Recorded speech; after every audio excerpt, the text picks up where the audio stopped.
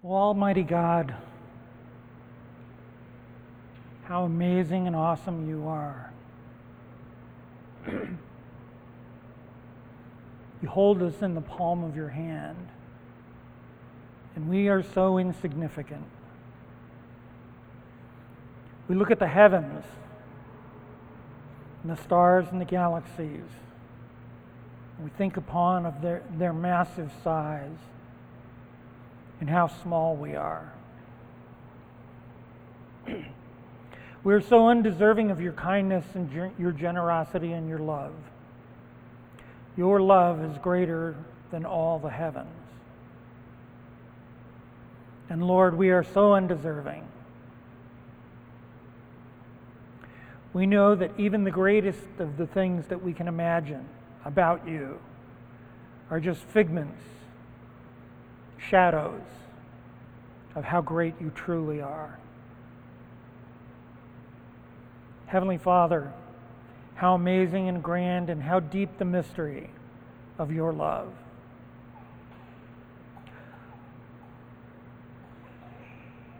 Lord, we look at Jesus and the way he loved his church. How awesome is Jesus? Jesus, we are so lost without you. Our sin and our failure, our complete lack of faith drag us back. We fail to look to you when we should. Jesus, we come this morning.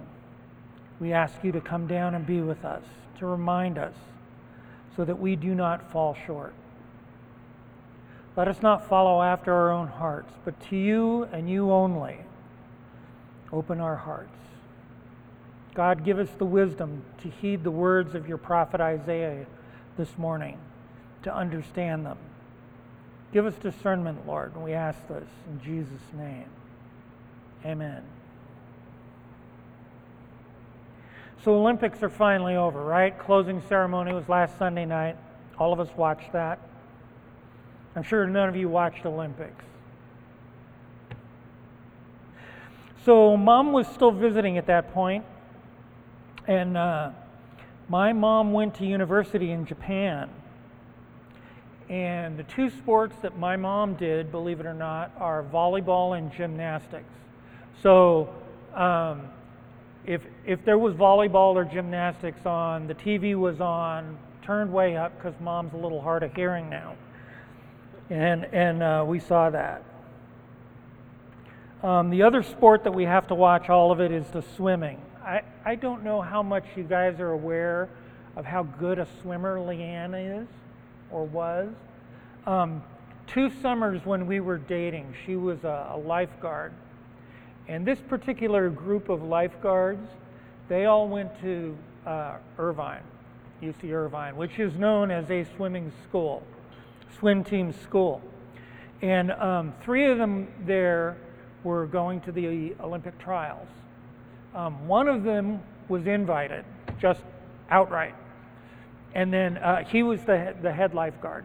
And then the other 2 guys had accumulated enough finishes, good finishes, at the regionals that they also were able to get in. And every time they would go exercise in the morning, it was a race. And the 2 guys that eventually got their way into the trials, Leanne could beat those guys. And that did not make them feel very good at all. Leanne is a really good swimmer. So, and of course the track and field is always amazing. And this year, U.S. women just dominated. It was truly, the guys, I don't know, they couldn't even get the baton around the field several times. And the women, just amazing. The 4 women that were in the 4x400 final, one of them lives in Santa Clarita down here. And the local news, Spectrum, is always running something about her. Allison Felix. And she's just retired as an Olympian. She's 35. She has a 3-year-old daughter. She had some problems with her sponsorship when she was pregnant, and so she cut ties with that company. And I won't mention their name, but we aren't buying any Nike products anymore in our house. I'm just saying. The women's pole vault, that was also amazing to watch. The American lady, she's 30, and she cleared that height. She'd never been that high before, and she knew as soon as she cleared the bar, she hadn't even hit the mat yet, and she was screaming her head off because she knew she won the gold medal. It was really, I mean, we were just cracking up. And then, of course, the final for the 4x400 amongst the women. And there were 3 of them continually, every time they were interviewed, they were talking about joy and grace. And I'm going, I'll bet those women are Christians. So I went up and looked at their bios, and sure enough, they are. Those 3 women were Christians. And I mean, it was obvious. On national TV, NBC, it was obvious that those women were Christians. And I'm going, right on. I love that.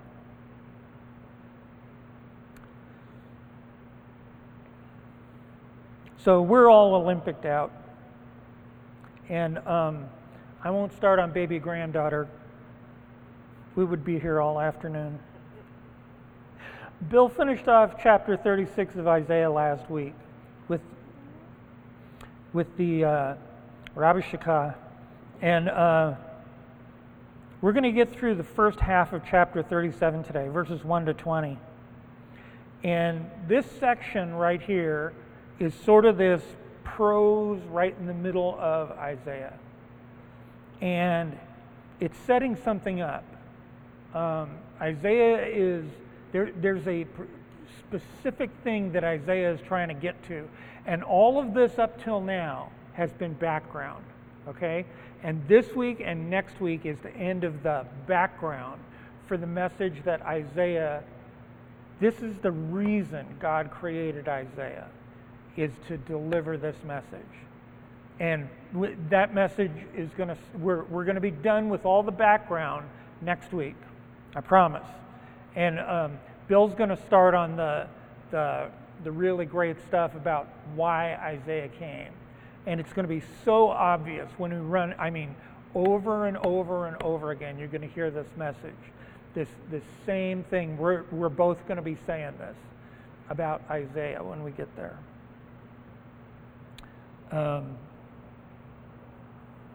So this week has 3 really critical pieces in it. One is actually chapter 37, 3 critical pieces. One is Hezekiah's plight and what he does about it, okay? And then second is the interaction between God, Hezekiah, and Isaiah. And then the third part we're going to cover next week, and that is to look at the Assyrians, Sennacherib, the king of Assyria. So this is the last part of the oracle of the Assyrians. There's something I need to tell you about the Assyrians at this point. The Assyrians had conquered everything from Pakistan all the way up eastern Turkey and then all the way down to Sudan in Africa. I mean, if you can imagine that much territory, they probably owned 80% of the civilized world at that time. Just this one king. And all of it, except there was this little tiny kidney bean in the middle of it. And it was Judah, Hezekiah. And so, I mean, this is literally a thorn in the back of the king of Assyria. And so it becomes obvious why he is here and why he does what he's doing. Hezekiah, on the other hand, you have to imagine that that when you look at all the kings, Hezekiah has the same throne. He owns the throne of Jerusalem. He is the king of Jerusalem.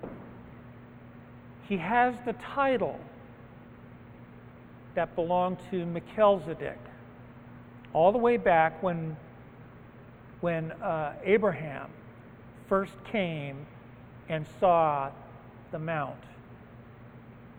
Melchizedek was the king of Salem, of Jerusalem at that time. And Hezekiah is now the king. And unlike most of the kings, the screw-ups and the outright evil kings that ran Israel, Hezekiah was not one of those. And I want to read you a couple of short passages about Hezekiah, just so you get this passage, this background here. This is 2 Chronicles 29. 2 Chronicles 29, and I'm going to read verses 3 to 6, and then verse 20. Verse 20. So first, this is 2 Chronicles 29, 3 to 6. So Hezekiah cleanses the temple. Now I want you to imagine this. In the first year of his reign, in the first month, he opened the doors of the house of the Lord and repaired them. Now I want you to get this, okay? The doors to the temple had fallen into disrepair. The temple was not being used. Nobody could get in and out because the doors were broke. The first thing Hezekiah has them do is to fix the doors. And he brought in the priests and the Levites and assembled them in the square on the east. And he said to them, "Hear me, Levites. Now consecrate yourselves and consecrate the house of the Lord, the God of your fathers, and carry out the filth from the holy place. For our fathers have been unfaithful and have done what was evil in the sight of the Lord our God. They have forsaken him, and they have turned away their faces from the habitation of the Lord and turned their backs." All the previous kings had brought in all the idolatrous gods and had erected idolatrous gods in the temple of the Lord. And Hezekiah says, "Get that garbage out of there." And that's what he tells the priests to do. So this is what Hezekiah does when he first comes to power. Okay? And there's something else that they had not been doing. So if they hadn't been using the temple, you can imagine what they're doing with all the festivals and all the traditions that they're supposed to be following in order to honor God. Goose egg, zip, nothing. So verse 20. So 2 Chronicles 29, verse 20. Hezekiah restores temple worship. Then Hezekiah the king rose early and gathered the officials of the city and went up to the house of the Lord. Hezekiah here is one of the great kings of Israel. He does what he is supposed to do. He is a leader. He is leading God's people in worship of the God of heaven. This is who Hezekiah is. We think of all the celebrations and the festivals of the Lord that happen all through the king of David and Solomon, but that's not the way it is actually. David and Solomon, despite all those things, had fallen away greatly by the end. The holy customs that had been reduced and the scriptures that were not being followed. Hezekiah realizes this and makes an honest attempt to restore those things before God's people. This is what Hezekiah is trying to do. Hezekiah is one of the great kings of Israel. Okay, with that understanding, let's go ahead and start today's passage. So, Isaiah 37, verse 1. And recall, Bill's closing. The Rabshakeh had come and had delivered not the message you would expect of someone who worships God, right? Says, what are you guys doing? Just lay your stuff down. No help is coming. And he blasphemes against God. So Hezekiah, and the messengers come back and deliver the message to Hezekiah. And here's what happens to Hezekiah. So this is chapter 37. As soon as King Hezekiah heard it, he tore his clothes and covered himself with sackcloth and went into the house of the Lord. So this is the custom amongst all peoples. Whenever great disaster befalls them, they tear their clothes and then they wear sackcloth. Bill explained that Rabshakeh insults the messengers from King Hezekiah and sends them back. And the messengers deliver the message to Hezekiah, and he is distressed. The tearing of his clothes and the wearing of rough, coarse sackcloth is the traditional sign of grief and distress. Verse 2, this is what Hezekiah does. He sends Eliakim, who is over the household, and Shebna, the secretary, and the senior priest, covered with sackcloth, to the prophet Isaiah, the son of Amoz.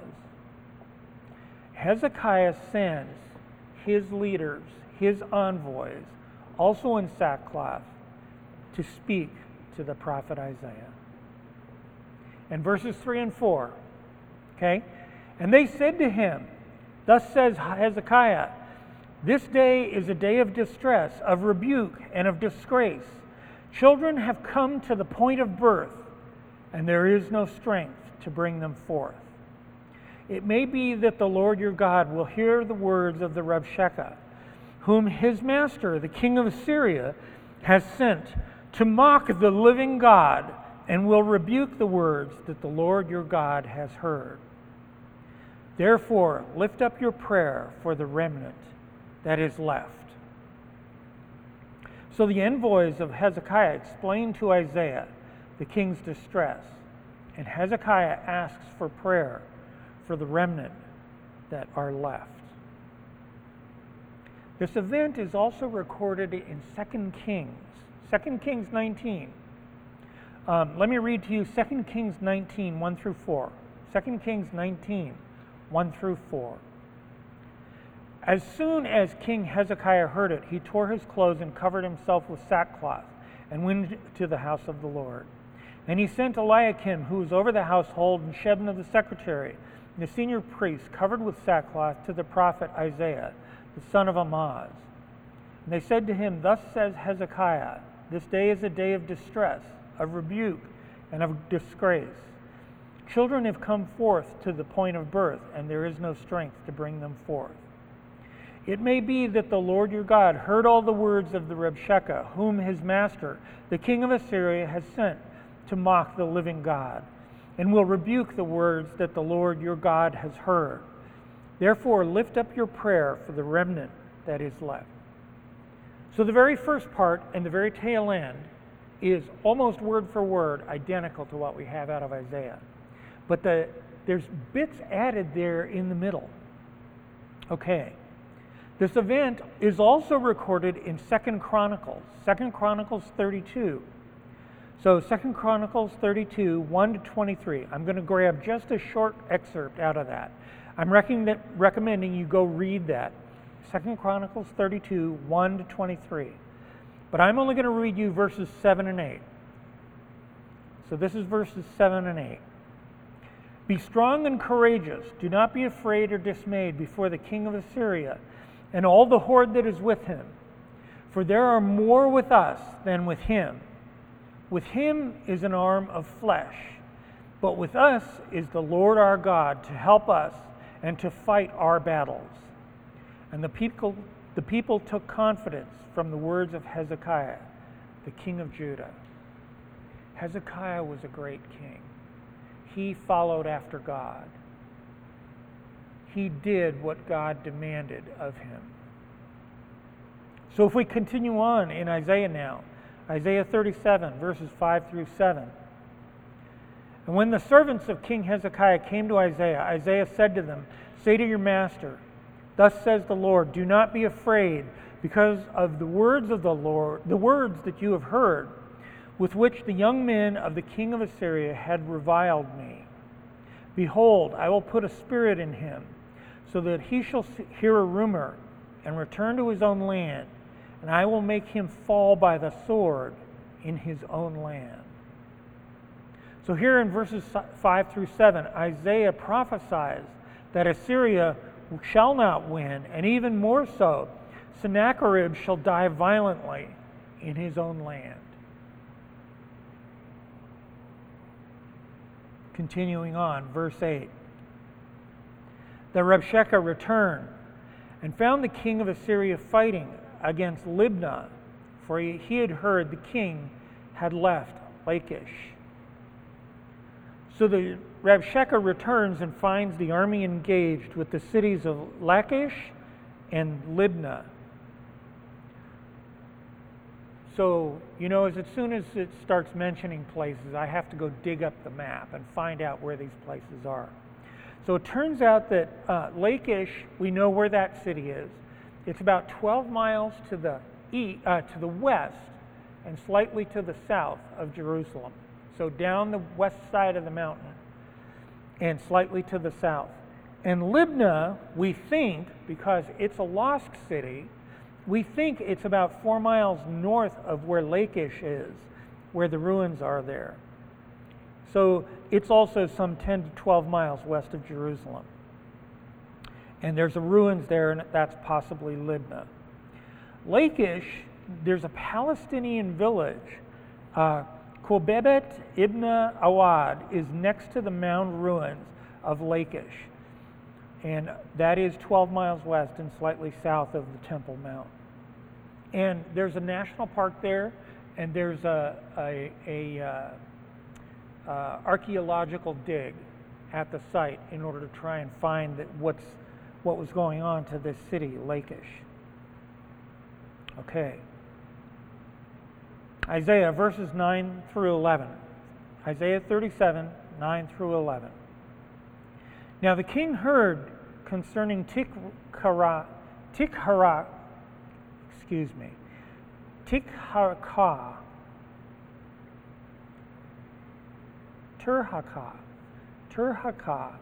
king of Cush, Tirhakah. All right. He has set out to fight against you, and when he heard it, he sent messengers to Hezekiah, saying, Thus shall you speak to Hezekiah, king of Judah.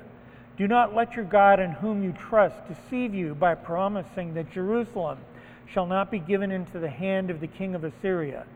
Behold, you have heard what the kings of Assyria have done to all the lands, devoting them to destruction, and you shall be delivered?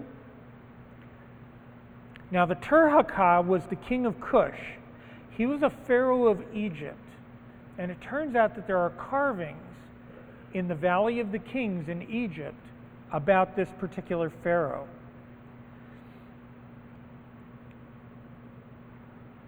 Behold, he has set out to fight against you.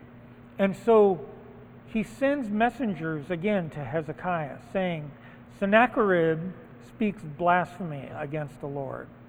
And Sennacherib sends a message.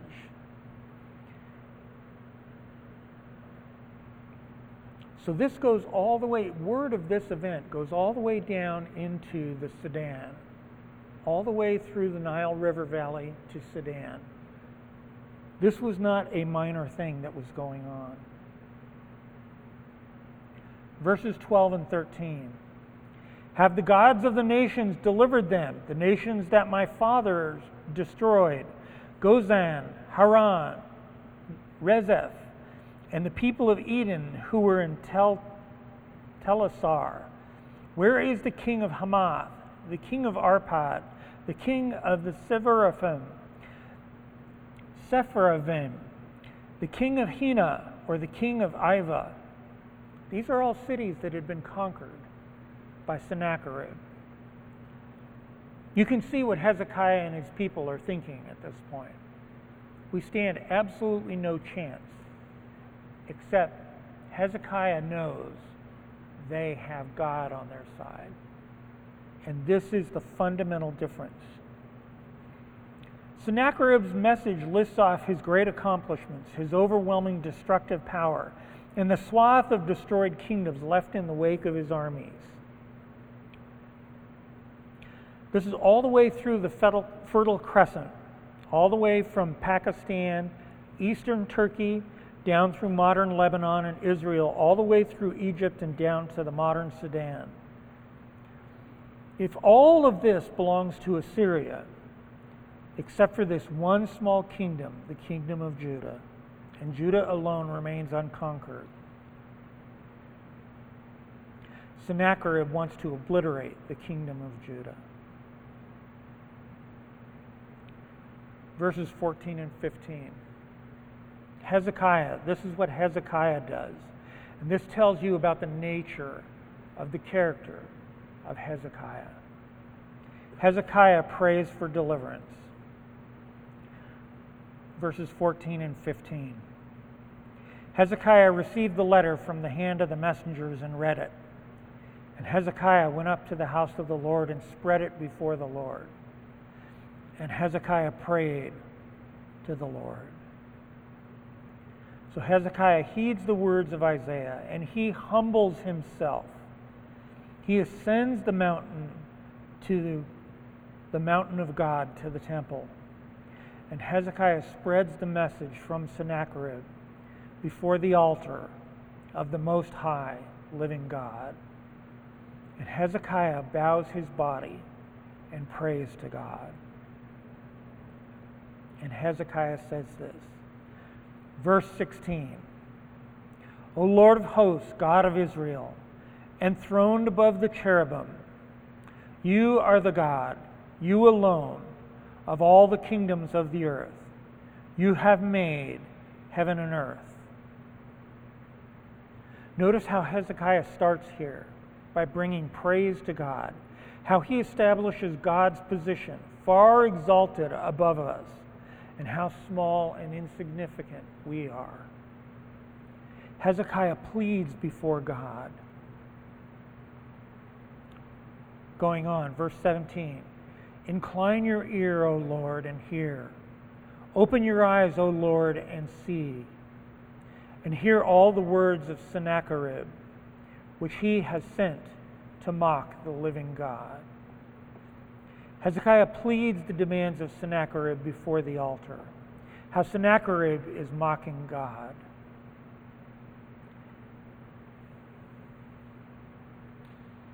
Hezekiah continues on.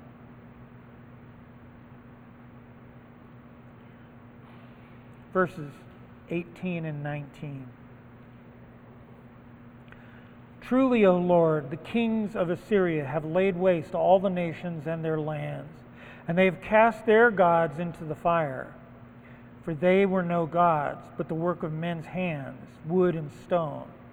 Therefore they were destroyed.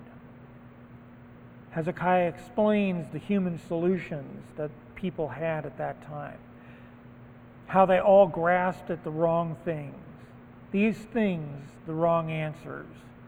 God alone owns the universe and what happens. Continuing on, verse 20. So now, O Lord our God, save us from his hand, that all the kingdoms of the earth may know that you alone are the Lord. And Hezekiah pleads the case of God's people before the Lord, so that all the peoples will know that God alone is the owner and the creator of the universe. So I'm going to stop here at this point, because what happens next, Isaiah talks about what happens to Sennacherib. And the ultimate fate of Sennacherib, I'll bet the other community group has already read ahead and knows what happens here. This is a fascinating story. And the story is recorded not just in the Bible. It turns out that there are stones carved in the Euphrates Valley that speaks of what happens to Sennacherib. And we're going to talk about that next week. I'm going to leave you hanging. There is much suffering getting to this point. God's people do not have an easy life. But there is God's promise in the end. Isaiah is calling to us.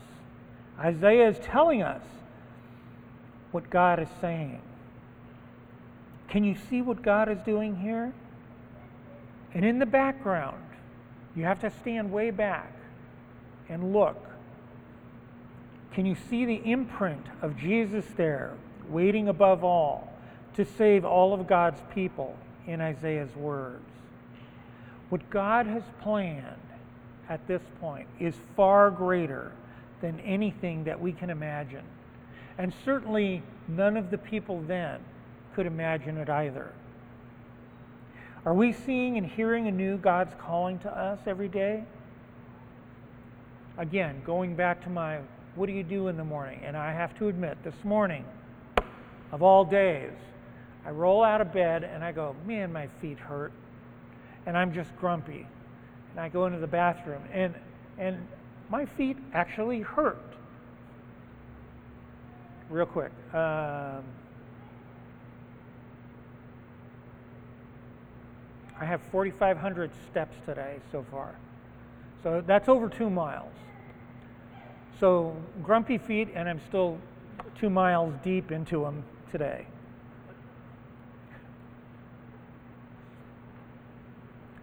I'm forgetting to rely on God, to talk to Jesus first. And I need to do that. Isaiah is pointing us back towards God. He's telling us to look to Jesus. It doesn't sound like it right now. There's all these other things that are going on. But that's exactly what Isaiah is doing.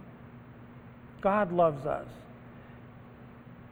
We look at the chaos in the world, the rising numbers in the coronavirus again.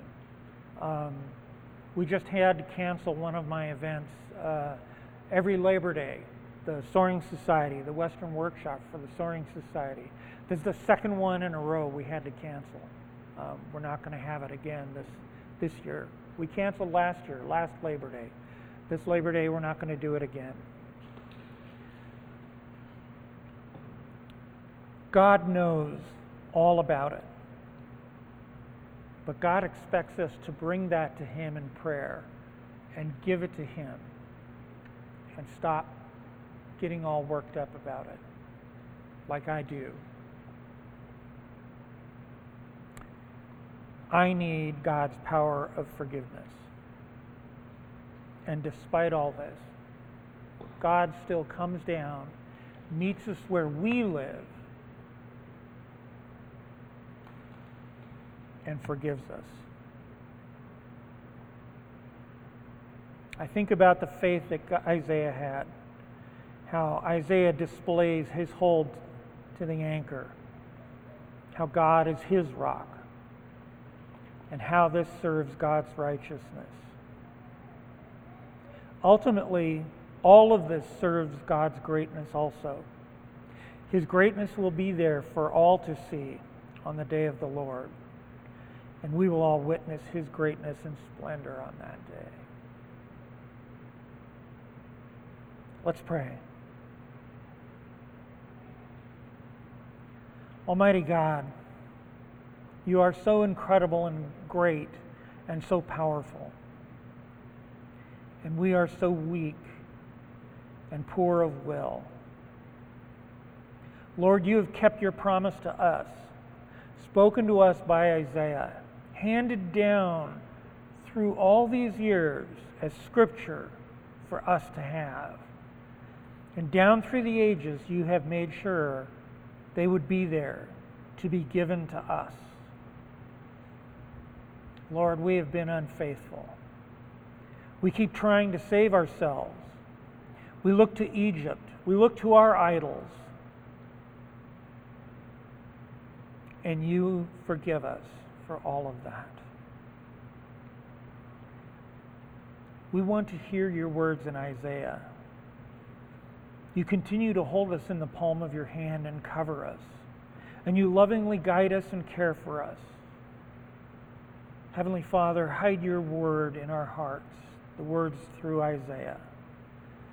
We read the words of Your prophet here. We ask You to write those words deep down inside of us. Give us the lessons that we must learn along the way, as only You can teach us, and guide us in Your perfect path. Your plan of redemption is so amazing. Let us not try and change your rock.